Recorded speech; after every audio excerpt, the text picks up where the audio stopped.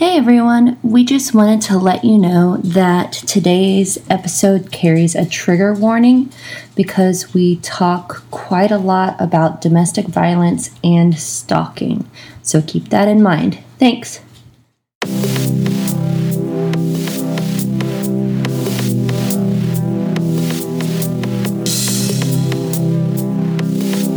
Hey everybody. This is Talk Like a Lady, a podcast where we find out all about our favorite ladies. I'm Carly Morton. And I'm Jessica Fontana. And tonight we're making a little bit of podcast history for us. We are having Nicole Beverly on today, and she was actually our third episode's badass lady. So we are very excited to have her on. Hello, Nicole. Hello. Thank you for having me. No. Yeah, we are so excited you're with excited. us. We've been talking about it like ever since Angie was on. We were like, man, we need to have Nicole on. She has a story that everyone should hear. Yeah. And what are we drinking tonight? So I am drinking Purple Cowboy Red. That sounds fun. Tenacious red wine. Hey. And we're drinking a box of red wine. So just going to class it up over here. I just tried it. It's very good boxed red wine. I know. though. It's my favorite Is red it? wine. Yeah. It's Boda Box. Sorry. It's the Nighthawk Black Boda Box. And it's a Oh, yeah. Okay. bold, dark, jammy red. It says so right here. Yeah. And mine's Tenacious. Yours is so Tenacious. and jammy. You Mine's know, they go jammy. together. But I thought, purple was appropriate for Yes. domestic violence. It's the color. Perfect. So I rolled with that tonight. Do you know, because I am not like a wine expert whatsoever, but I genuinely pick out a lot of wines based on the labels. Like for book club, if it kind of has the theme on it somehow, like I'm kind of, Yeah. So I feel you on that one. There I are like some it. amazing wine labels. Like Yes. trust me, my kids will tell you I spend way too much time just looking at wine labels. They're art. They're Yes. art. Right. Okay. And then I end up Amazing. saving them like a dum-dum and then not drinking it. And then it's bad inside the bottle, probably. I don't know. Okay. So we made you do some homework. And I want to know who your badass lady is. So my badass lady is Ariane Slay. And she is not only was she my prosecutor for many of my cases early on in my domestic violence and stalking cases, but she is also now running for prosecutor. Nice. Prosecutor of Washtenaw County and is the only female running against two male competitors for prosecutor of the county that I live in. So she is 100% a badass lady. Yeah. That's amazing. Yeah, that is. I hope she gets it. I do too. When are the elections for that? On August 5th and unfortunately, because the office of prosecutor is based on whether or not you're Democratic or Republican, and all the candidates running are Democratic. The primary is the final election. Oh. Holy crap. Because they're all Democratic candidates, there is not a second. So would it have normally been in November, but they're... Yeah. Oh, so man. whoever wins in August is the winner. Whoa. Gosh, so that's way less time to campaign and everything. Especially with COVID. Yeah. They limited her ability to get out there. And everyone's ability to get out there and really campaign.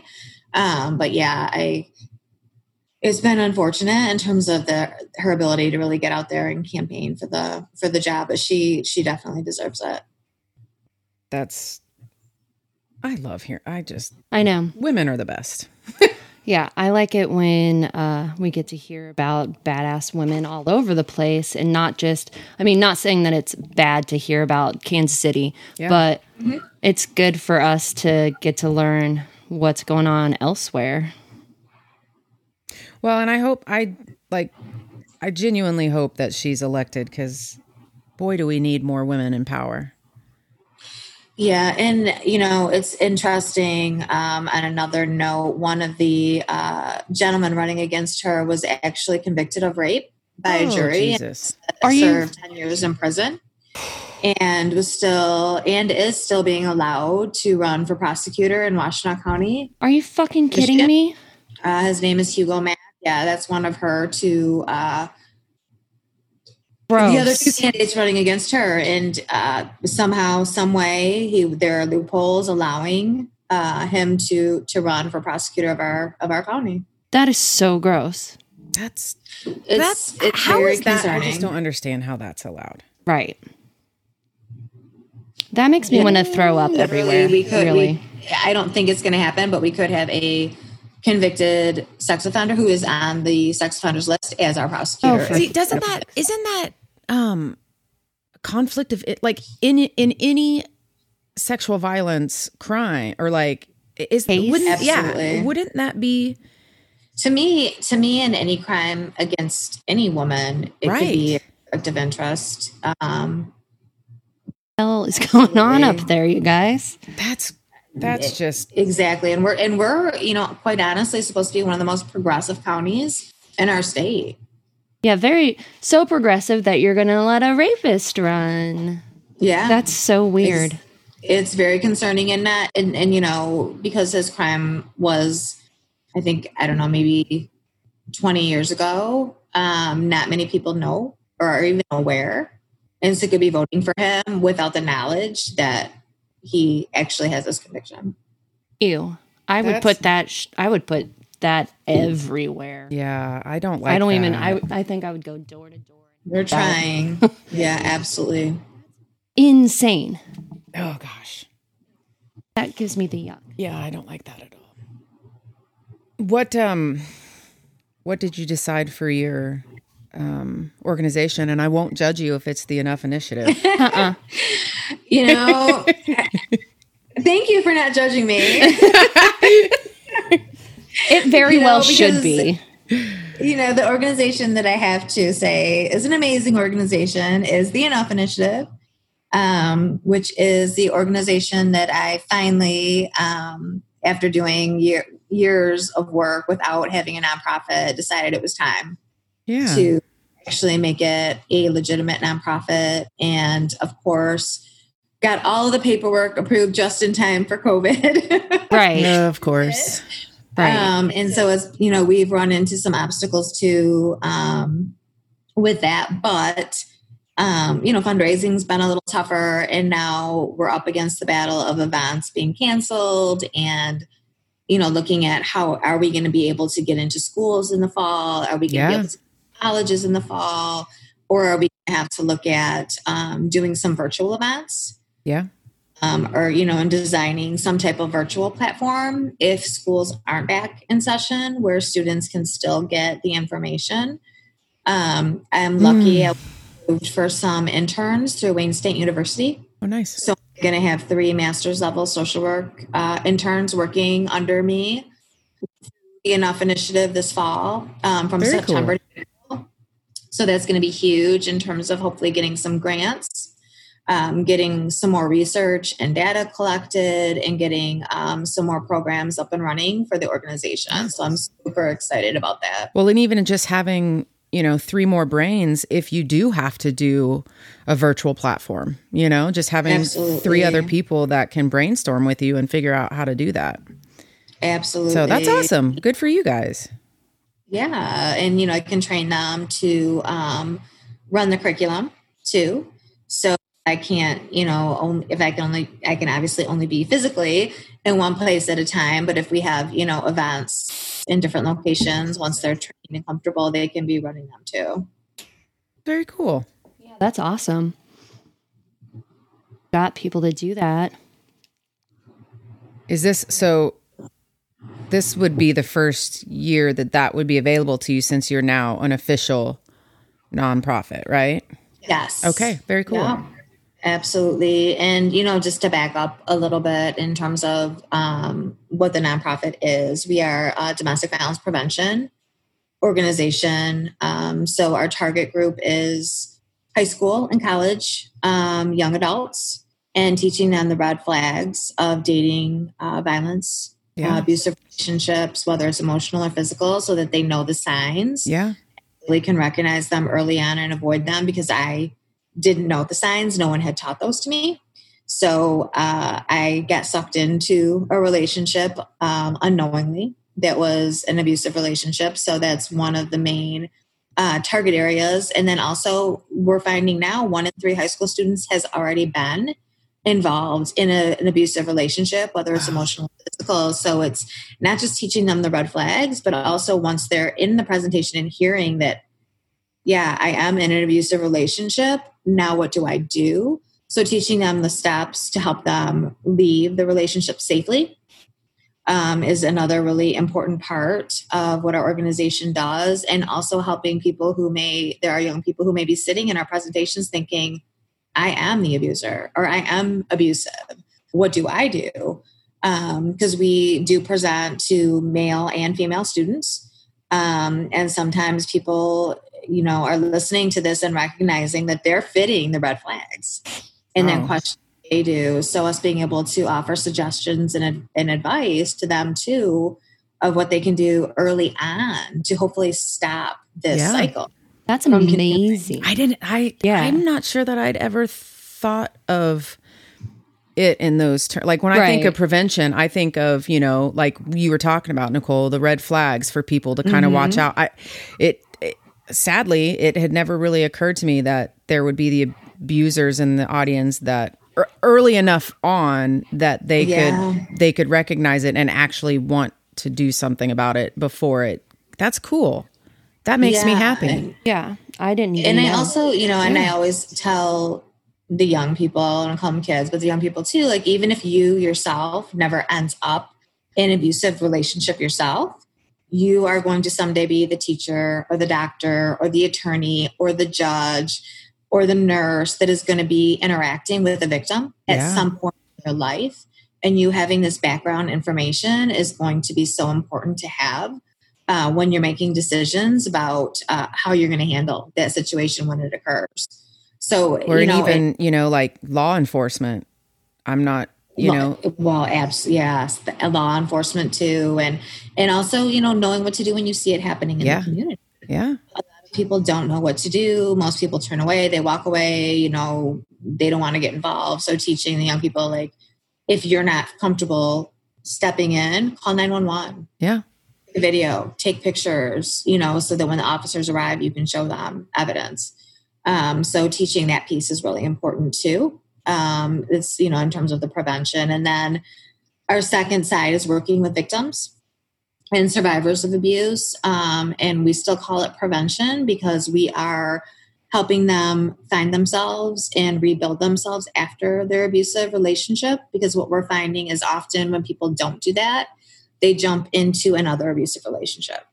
It might not be as abusive. So they find themselves telling themselves, well, this person doesn't hit me, even though they're emotionally abusive, so it's okay. So until people really truly do the work with themselves to feel 100% comfortable being alone, are most likely to settle in an unhealthy relationship. So working with survivors and victims is the second piece.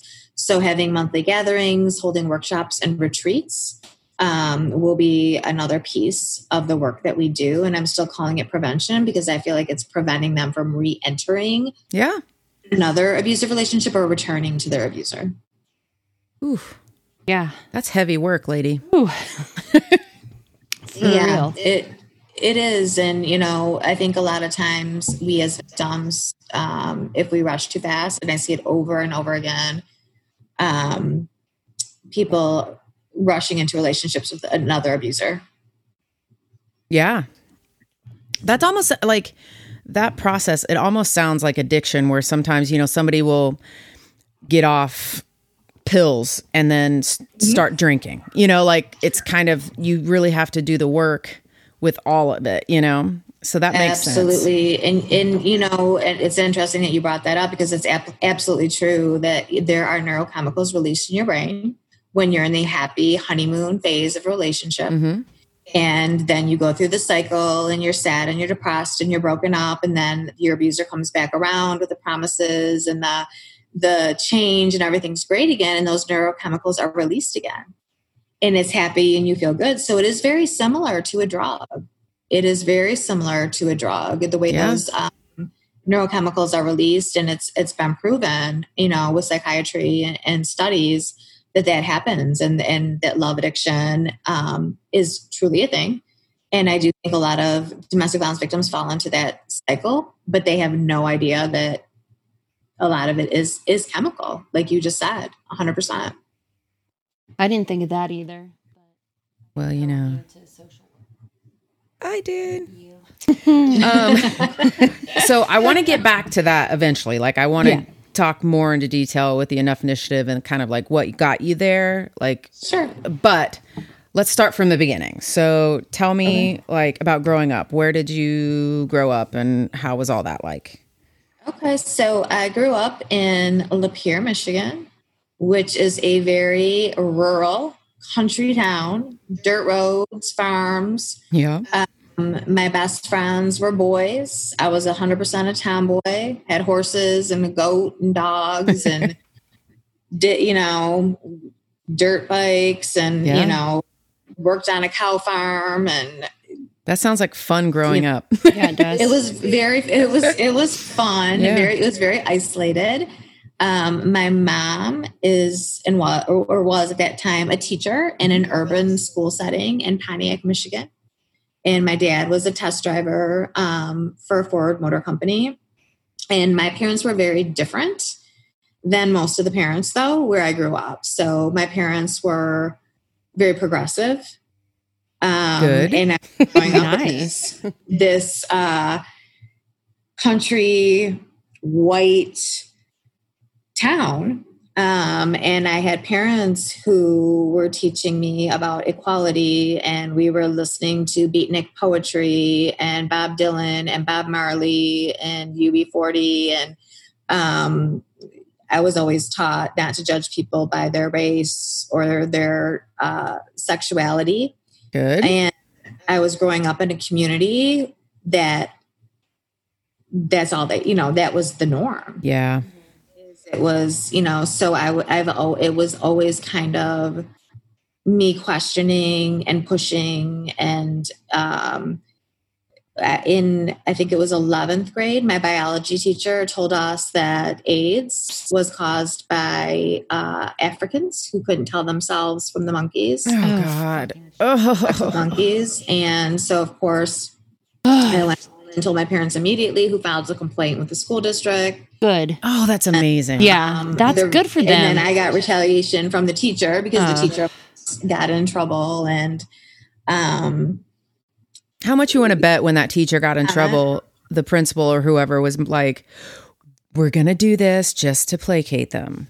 Right. you know, it's really hard to say. And, you know, looking back, I can even tell you my political science teacher, who was, you know, a really good teacher and kept telling me I needed to go into law. Once he heard where I was going to college, he actually pulled me out of class when he heard I was going to Eastern Michigan and Ypsi and said to me, you know, there's a lot of Black people that go to school there. Oh, God. And I was like dumbfounded, like, yeah, like why? Like because of my parents and because of my family and the way I was raised, like it wasn't making sense to me. Like, why are you saying this to me?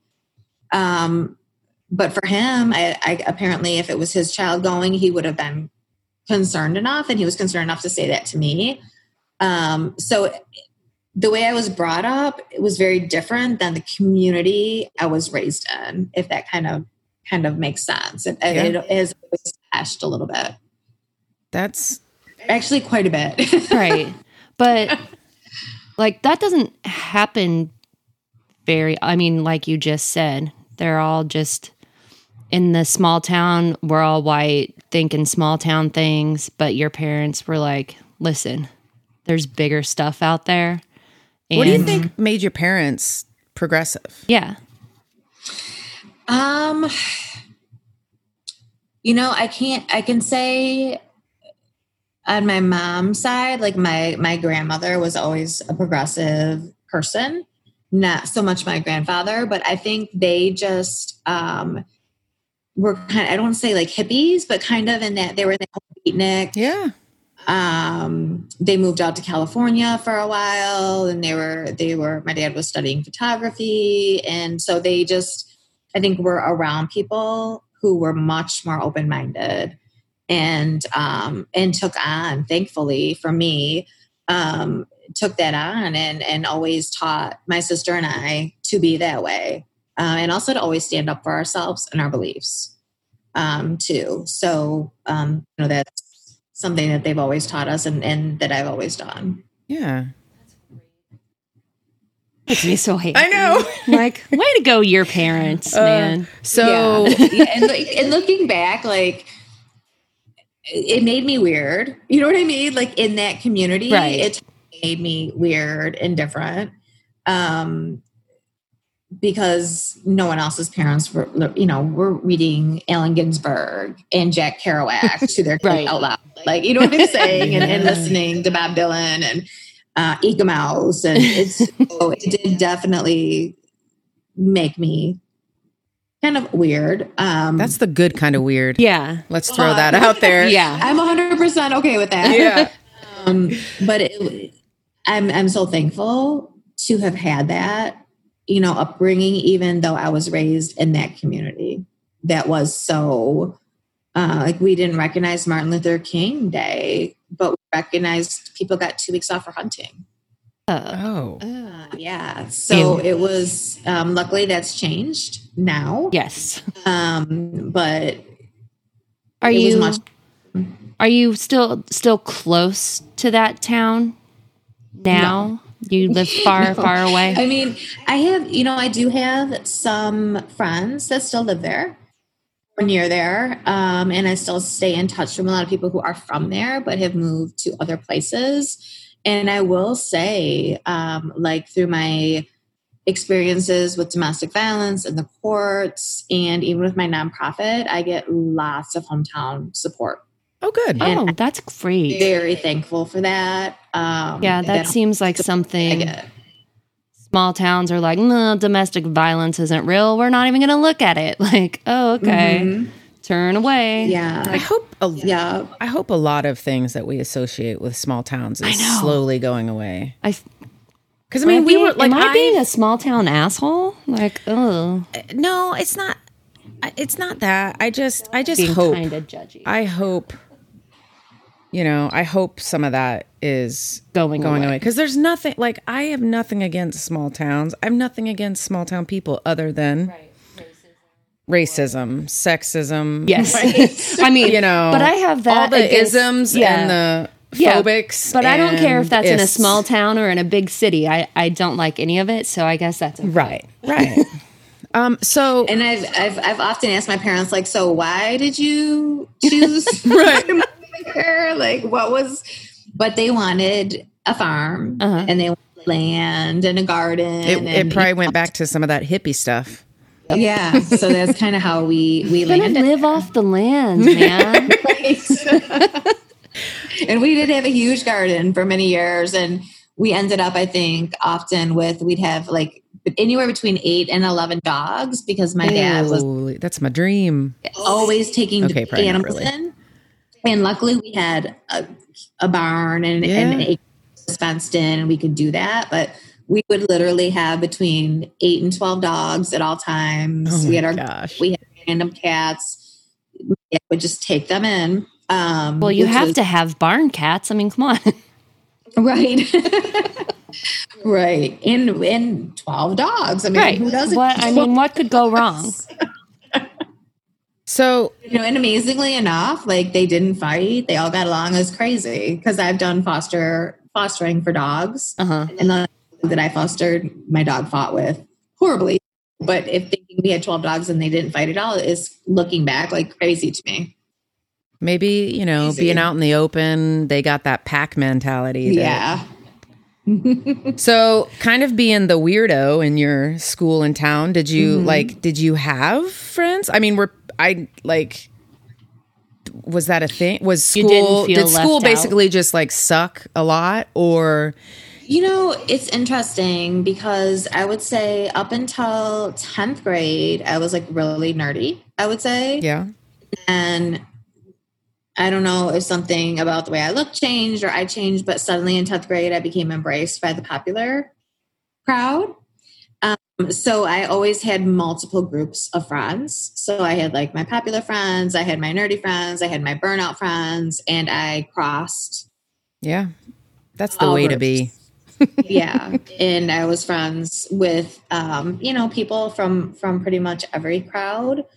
And again, I think that goes back to my parents and, not being judgmental and being open and, accepting people for who they are and appreciating people's, different, whatever it is about them that I liked or enjoyed, and not being judgmental and only hanging out with a certain crowd or type of person. So I always, and I've tried to instill that in my kids too, as much as possible.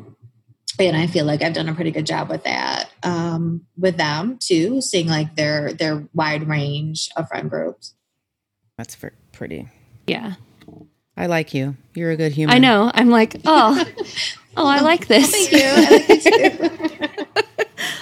But yeah, it was weird going from like being like the super nerd to like suddenly like, oh my God, like the popular kids are. Oh, they're not being mean to me now. Like what's going on? I probably wouldn't have trusted it for a while. No, I'd have been like, are you gonna like carry me with pig blood here, or right? Right. Because I will question everything right to death. So did you have any woman influencers in your life while you were growing up, like someone that really directed your way? I would say that my mom and my grandmother were very strong female role models for me.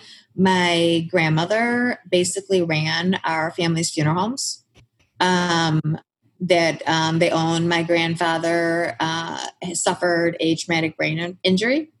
Probably, I would say it had to be in the early 70s because I was born in 72, and I don't recall him ever being normal. But no one ever explained to me like what happened to him or why he was. Oh no! Like always different and questioning you, and he would call me an asshole, and he would like ask me, like grill me, like how many watts are in a kilowatt, and speak Spanish. But no one ever like really, I think, knew to sit down and explain to me what had happened to him. That he had fallen and had a severe brain injury, and he actually had to have holes drilled. Oh my gosh. Poor guy. So at that point, my grandma basically took over the funeral homes, and she ran them. And she also took care of him full time while she ran those businesses. So she was a very strong female role model. And then my mom too. My mom's always been very outspoken. She's always been very much stand up for yourself. She was a teacher in Pontiac. She was an amazing teacher. She still has students contact her now, to tell her how she affected their life. So the best kind of teachers. Yeah. And she was a strict teacher. Oh. She was a nice teacher. She was strict, but she definitely was a very a strong female role model, both of them, for me, of women who were independent, always taught me have your own money, always have your own bank account, even when you're married, always be ready to be independent. Amazing. I mean, it's good advice. But also it's no wonder that you started your own nonprofit. Right. I mean, when you have those two influences, that's pretty, like they gave you some good foundation to get going with that. So that's amazing. So did you date a lot in high school? I had a steady boyfriend, like my junior and senior year. You know, we were going to get married and have 3 kids. Yeah, Of course. And 2 dogs and a cat. Are you sure you didn't want 12 dogs? I was about to say that. Because Maybe a goat. I still want goats. I mean, I want a goat. And I live in a city. I had a goat growing up. His name was Daryl. He was amazing. I was about to ask what his name was. What's your goat's name? Daryl. Oh, I like that. He thought he was a dog. He even knew how to sit and shake. He was so Oh cute. my gosh. Now I really want one. I know. Damn it. Yes. So when did that relationship fizzle out? So we went to different schools for college, and you know, probably halfway through freshman year, you know, we both realized that it was not going to work out. So we broke up. I think it must have been about halfway through freshman year. And I dated people a little bit here and there my freshman year. In college, I actually dated actually part of the reason we broke up was because I caught the attention of one of the star basketball players who was a senior. Ooh, Nicole. At Eastern. Until I found out that he still had a girlfriend. Oh. And cut. Yeah. No thanks. Right. So they kind of ended that situation. Hi, Miles. So from there, oh, hi. sorry, my son. Hi, kids. That's all right. Hi. So from there, I actually started dating my ex-husband in my sophomore year in college. So very young, like just turning 19. Wow. So, and so how long did you date him before you married him? We dated steadily for like all throughout college, and then after college, so that was 4 years, right? Through college, and then off and on for the next 5 years before we got married. He went and played some Canadian football after college, so was going to different states and traveling for a few years after college. Mm-hmm. I stayed home. I would go visit. But then we didn't get married until after my first son was born. And he was born in 1999. So we had been together almost 10 years off and on. There were breaks and we would get back together, but before we got married. So, you talked about the red flags and missing all that stuff. When you look back, what do you think? When can you remember kind of passing on by those red flags? Looking back now and having the knowledge that I have now, It was pretty early in terms of, I would say, the isolating from my friends, not liking my friends, not wanting me to hang out with my friends, the put downs, whether they were trying to be funny at first and now I'm just joking, I'm just kidding. Or later with apologies after the put downs, they were definitely there. Things were never good enough. Everything was my fault, but there were always apologies afterwards and things would be good. So clearly, looking back, they were there. But I had no idea what they were because to me, jealousy was love. He just cared about me. He just wanted to be with me. He wanted to spend time with me. He worried about me. I was able to justify those things because I knew no better at that point in time. Sometimes I wonder, is there an abuser handbook? Because they seem to just follow the same place. They just all of the same place. And I bet he's like a classic narcissist. Mm-hmm. And is starts with emotional abuse before moving on to physical. Yeah. Yeah. That's in the handbook. I mean, I swear it's in the handbook. But we've joked, some other survivors and I, about writing a book called The Abuser's Handbook because It's crazy. They say the same things, the Right. same words. Like you'll never find someone to love you again. You'll never find you'll never be in another relationship again. It's heard quote by quote the words that they use, the way they try to break you down is Constantly. so similar. Like it's constant, like breaking down, like even when nothing's really going on, they're just like on you being the worst. Yeah. Listen, that if you ever write that book, that needs to be like a book in schools. Right. Yeah, we've talked. I mean, it would be, and it would probably be very therapeutic because it, would be fun to write, right? Because it's sarcasm, but it's such reality because they do say and do so many of the same things. That Weird and gross, and it makes me feel nauseous. So my background, I'm a clinical social worker. That's what I was gonna ask. I personally feel like there needs to be a separate diagnosis in the DSM for abusive personality disorder. Yeah. As well, it is very similar to narcissistic personality disorder. There are definitely some traits that are different, and not all narcissists become physically abusive. I hope that someday some research will be done and maybe someone will look at adding a new diagnosis into the DSM, like because it is so similar, but it is different. Right. Think that it would be all that hard to add. I mean, like new stuff gets added. Not like everyone knows what brains are doing. The pushback that we'd probably get is with the judicial system. Shocking. Right, because if someone is abusive, right, and goes to court and has that diagnosis, be like, oh, no, he just likes to abuse people. It says so right here. Like, you should have known better. Thanks. Right. Or it could go that way, or it could be like, it could go either way, but you're right. People could say, well, he can't help himself because he has this diagnosis. Right. Fucking ew is what that is. Or it could be, no, you need a stronger sentence because you do have this. Right.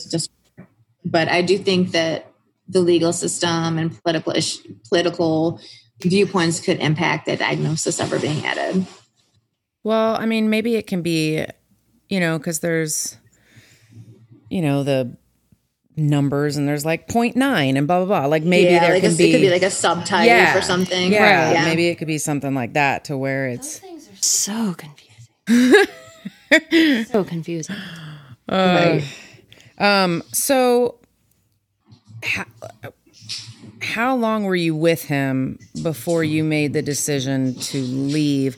And how many times did you try to leave?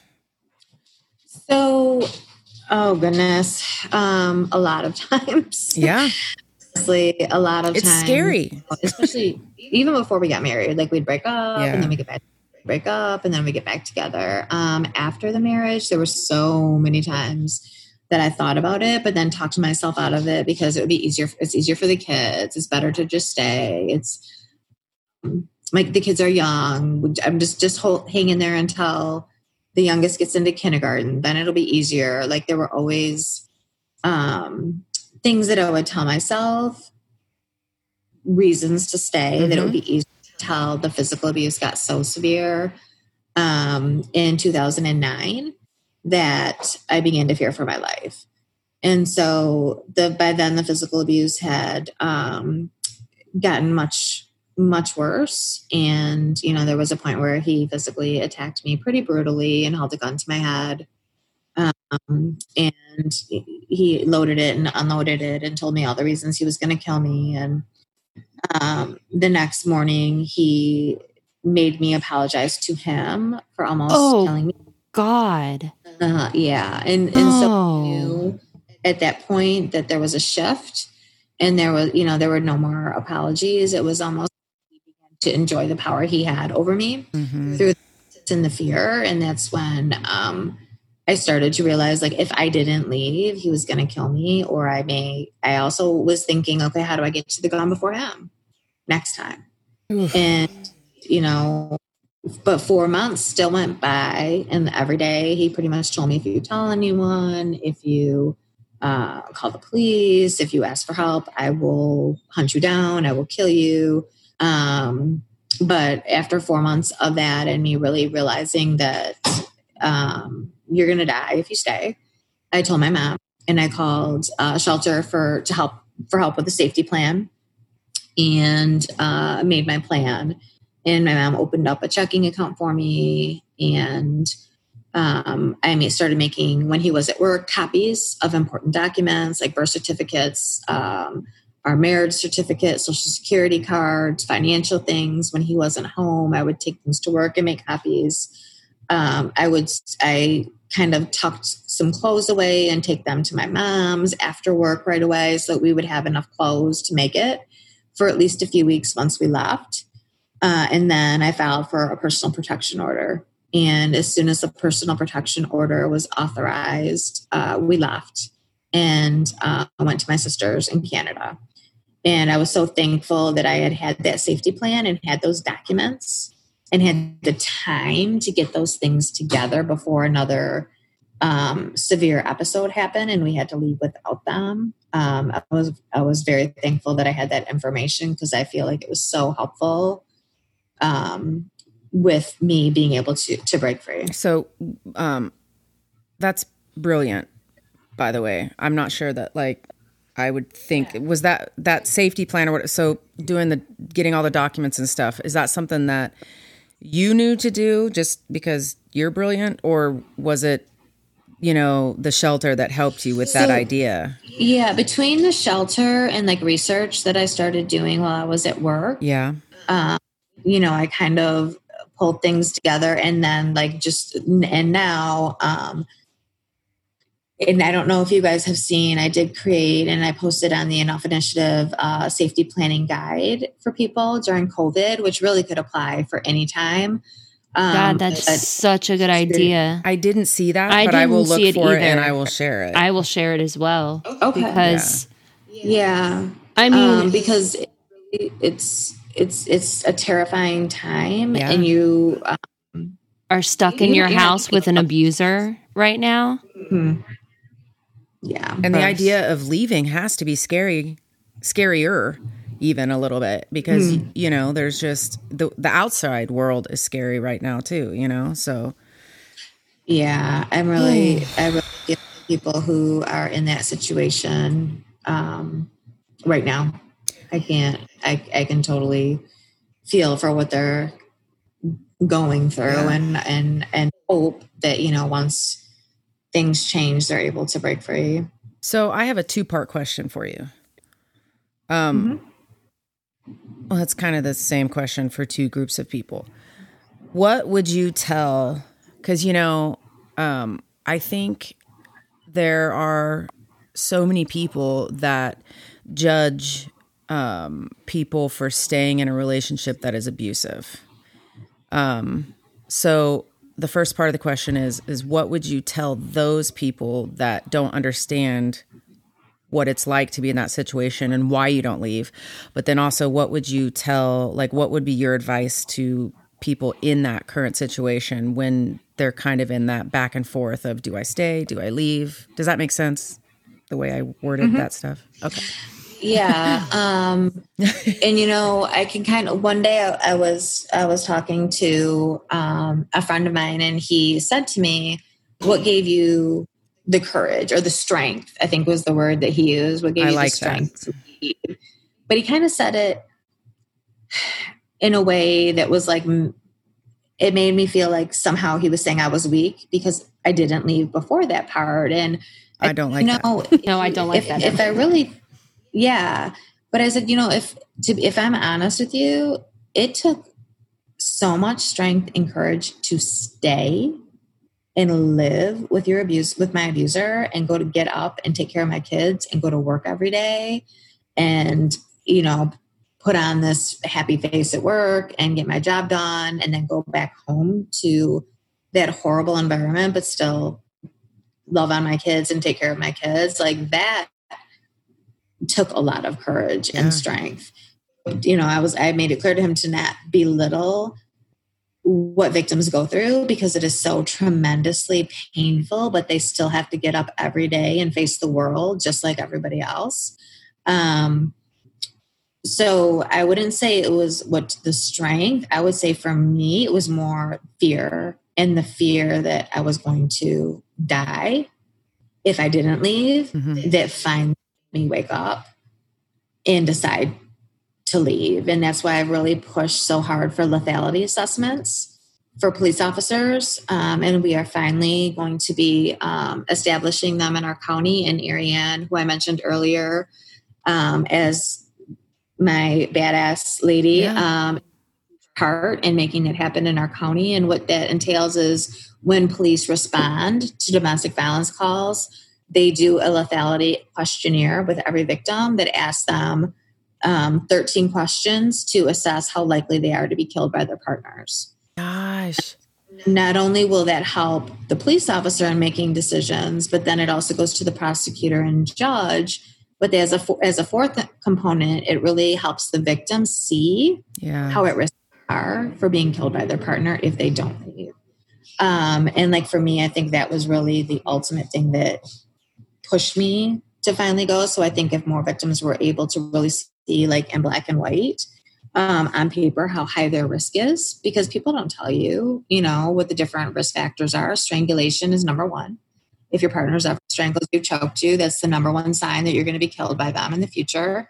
But other things like children in common, weapons in the home, if your partner's not working, history of substance use, alcohol, like all those things can increase your risk for lethality.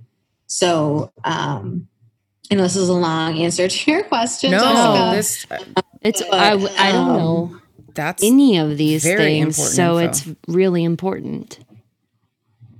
So, I would say in terms of, it wasn't really courage or strength. It was more the fear that finally woke me up to leave. But what would I tell a victim who's contemplating it? I would tell them that if he's hit you once, it is going to happen again. It may not be for a week, a month, or a year, but it will happen again. Statistics, data shows us that the recidivism rate is extremely high for domestic violence, even with so-called treatment programs, which really none have been shown to have effectiveness, truly, with perpetrators of domestic violence. I don't know if you guys are aware of those statistics, but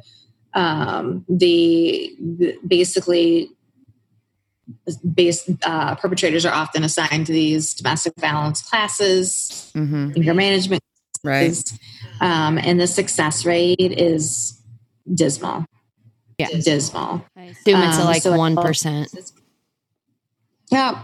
And so I just tell them it is going to happen again. And, for the kids, letting them know that if you stay and you have kids, the chance of your child growing up to be either an abuser or a victim is extremely high. It increases their chances by 77%. That gives me chills. Either or. Because if that's what they're witnessing, that's what they're knowing is normal. What did your boys know? Or did you try to keep them away from all of that? I try to keep them away, but kids are much more. My kid's probably listening right now, and she's going to ask later, and I'll be like, "What the hell are you doing?" They're smarter than they get credit for, too. Yeah, and I think a lot of times as parents, we convince ourselves almost that they're not aware of things that they truly are aware of.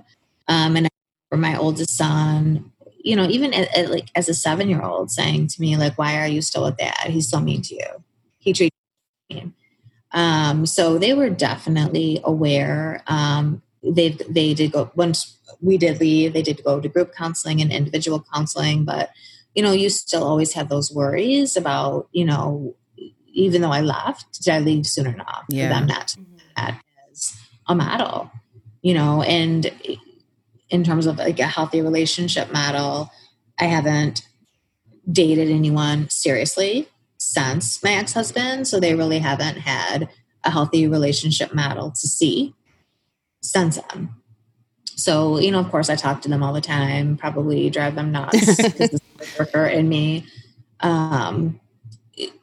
would ask them questions and try to talk to them about different things. But at other times, like because we were going through court and things were so crazy, it just became our norm. So it was our life to have police officers knocking on our door, checking on us, to have like, they knew that Max, and I know we haven't really gotten to that part of the interview yet, but he was trying to hire people to kill me from prison, and they were aware of all the safety precautions that they had to take. But that just became like our norm. Yeah. So, all that trauma and trauma is a big thing right now in social work and therapy and schools. But, trauma affects kids so greatly. And the number one, child abuse and domestic violence are the number one trauma experiences for kids growing up. So, and it truly does change brain chemistry. Yeah. Grew up seeing that, but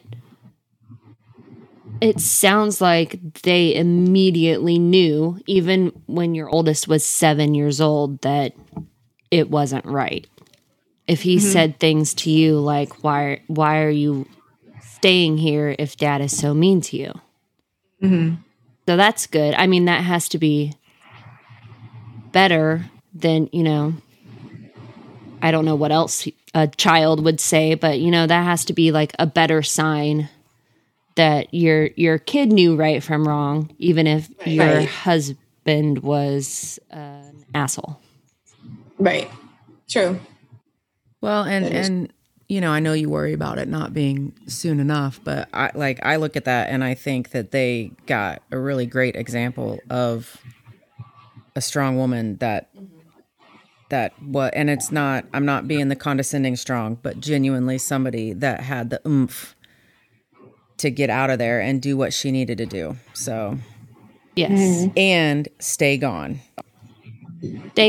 and not be intimidated by all the bullshit that he's pulling from prison even. And then, starting this, nonprofit where you teach other people how to be strong and how to try to prevent it. So that, you're like such a good role model for them. Thank you. Welcome. Thank you. When I try. Yeah. They have to see that.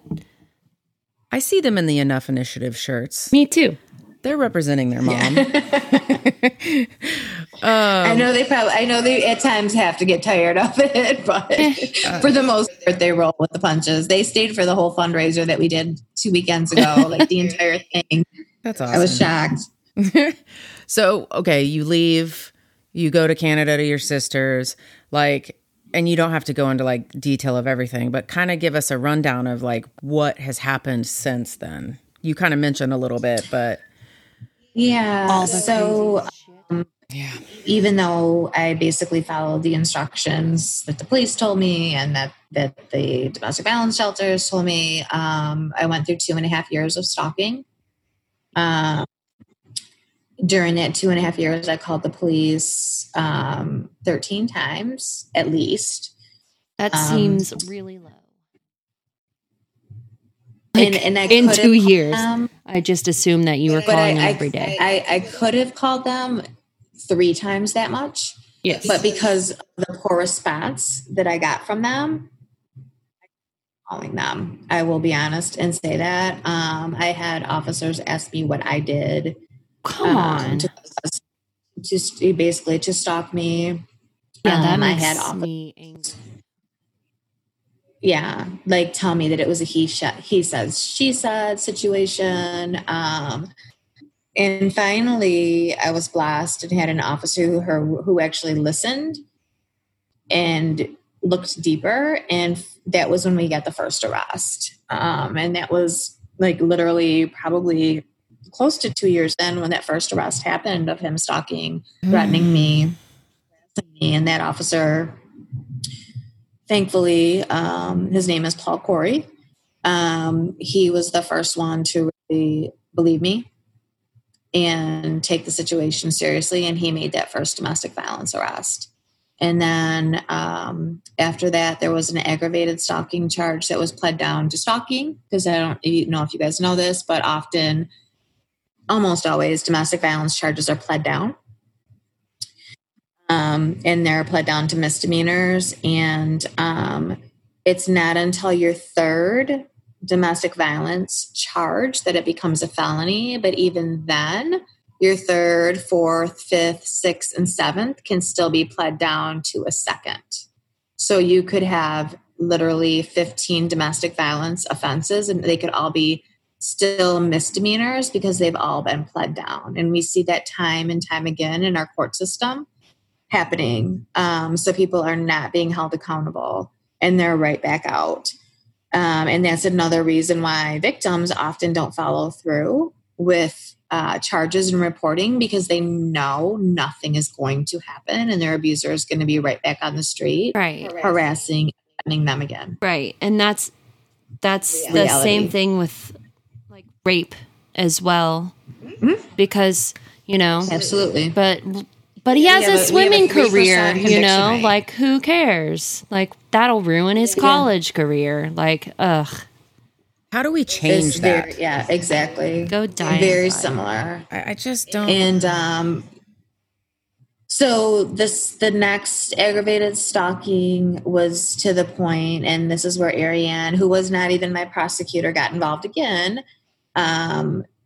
He was threatening to kill me.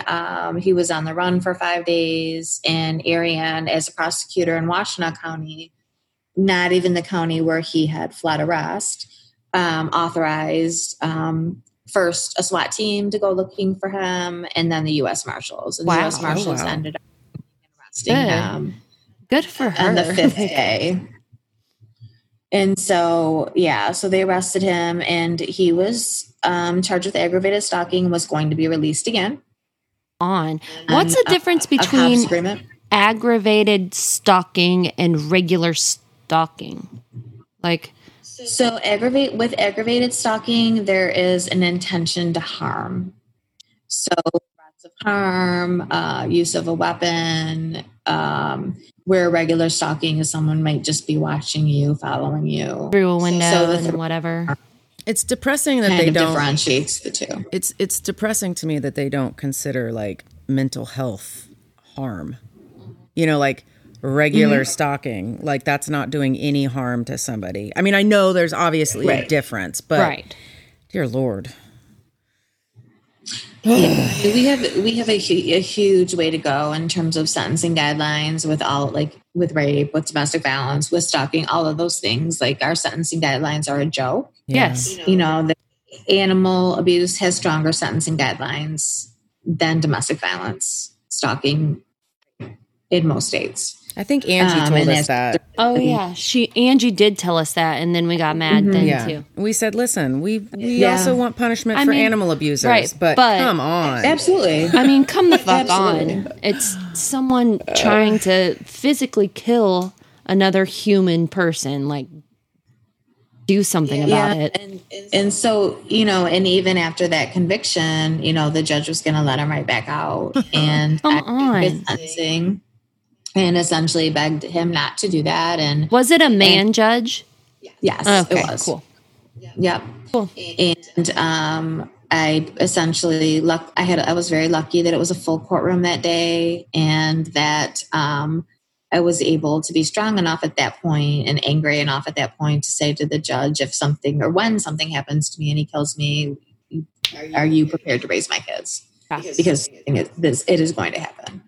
And this is why these are all the things that have led up to this. And the judge kind of, after some hemming and hawing, pulled the deal off the table and did sentence him to 15 months up to 5 years in prison. And it was during that first in jail before his transfer that I got the phone call about the first attempt to hire to kill me from Washtenaw County Jail. Holy... Just from jail? Like he tried to hire someone in jail? Yeah. The first attempt was from jail, and it was someone who was from our area, and he offered him $50,000 to essentially chloroform me. Oh my God. unconscious and then shoot me up with a lethal dose of heroin. Holy fucking shit. The guy passed a polygraph. He only came forward. This is the scariest part. He was considering it and he was willing to do it until he started thinking that it was a setup to get him new charges. And that's the only reason he came forward. Oh, God. He came forward, passed the polygraph, but he wanted a deal to testify. And our prosecutors at the time thought his crimes, like he had like some attempted robbery charges and some other things. They felt like his crimes were too great to give him any deal. So nothing happened. And there were never any charges. Well, because, you know, property for trying to hire him. Property means more than a woman's life, you know. Yeah. And then the next two, well, actually the next four people that came forward were all people who had drug charges. So he tried to hire people 5 times? 5 times to get out and kill you? So the second phone call that I got was right before he was getting transferred. So, of course, you know, in our state, and I don't know if your state is the same as ours, but basically the minute you're up for parole, you're getting out. Like, you just are. Oh, so, I don't know. We're in Missouri. They might like probably give you $500 and like a pat on the back too. I'm not sure. So once, you know, we hit that 15 months point, he was transferred. And that's when the first 2 inmates came forward with letters saying that he was not only offering people money to kill me, but also saying that as soon as he got out, he was going to kill me himself. Oh. And then when the jail called over to the reentry center or prison, where he had been transferred to, they pulled him into isolation and 2 inmates came forward there at the reentry center saying that he had offered them, because they were going to get out first, offered them $50,000 to kill me. And so they were set to wire these guys, get the information for new charges, and there was miscommunication between the prison and the state police, and they transferred him back to prison before the state police had a chance to wire the inmates. So again, no new charges. Cool. And then a detective at Jackson, in Jackson, who investigated the other 2 people that had come forward at Jackson, and his entire investigation was summed up in 1 paragraph.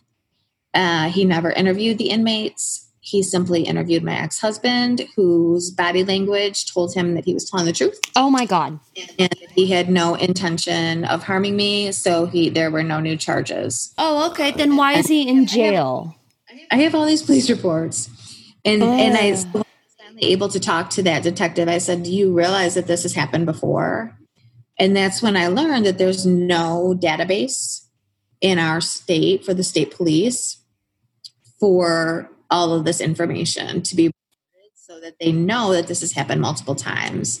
So when it happened again for the final time in Luce County in 2017 is when I got that phone call. Another gentleman had come forward saying that he at this point was offering him $5,000 to kill me.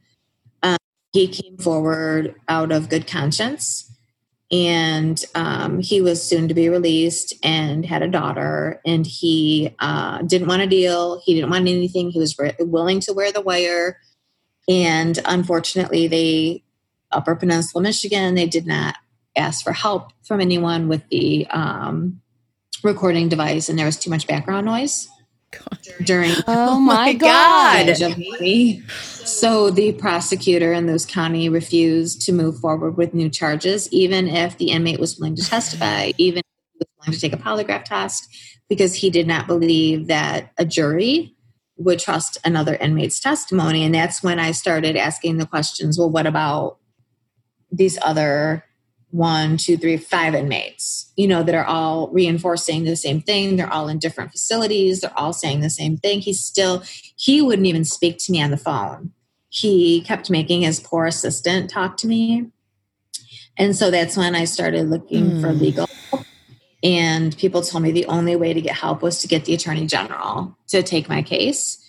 And so that's when I started telling my story publicly on social media, on Facebook. And I was lucky, very lucky to have connections. And the Detroit Free Press picked up my story. They believed me. A lot of people hear my story and they don't believe it. They're like, how could this happen so many times? How could the police make this many mistakes? This is bullshit. There's no way this guy tried to hire this many people and never got caught. So once the Free Press, Kristen Jordan Shamus, who's amazing, like dug in, did the research. I showed her every police report, every document. She was like, holy shit, like this is 100% real. Your story has to be told. And she told my story front page in the Detroit Free Press in June of 2018. And from there, it kind of went viral. And that's when Chris Como's people contacted me, and I was very lucky to have them involved and be on their episode of Inside Evil with Chris Como and have them in the courtroom with me through most of the trial once the Attorney General finally had enough pressure put on them that they picked up my case. But, we did get a new trial, but it was never for attempt to hire. He's never been convicted of attempt to hire.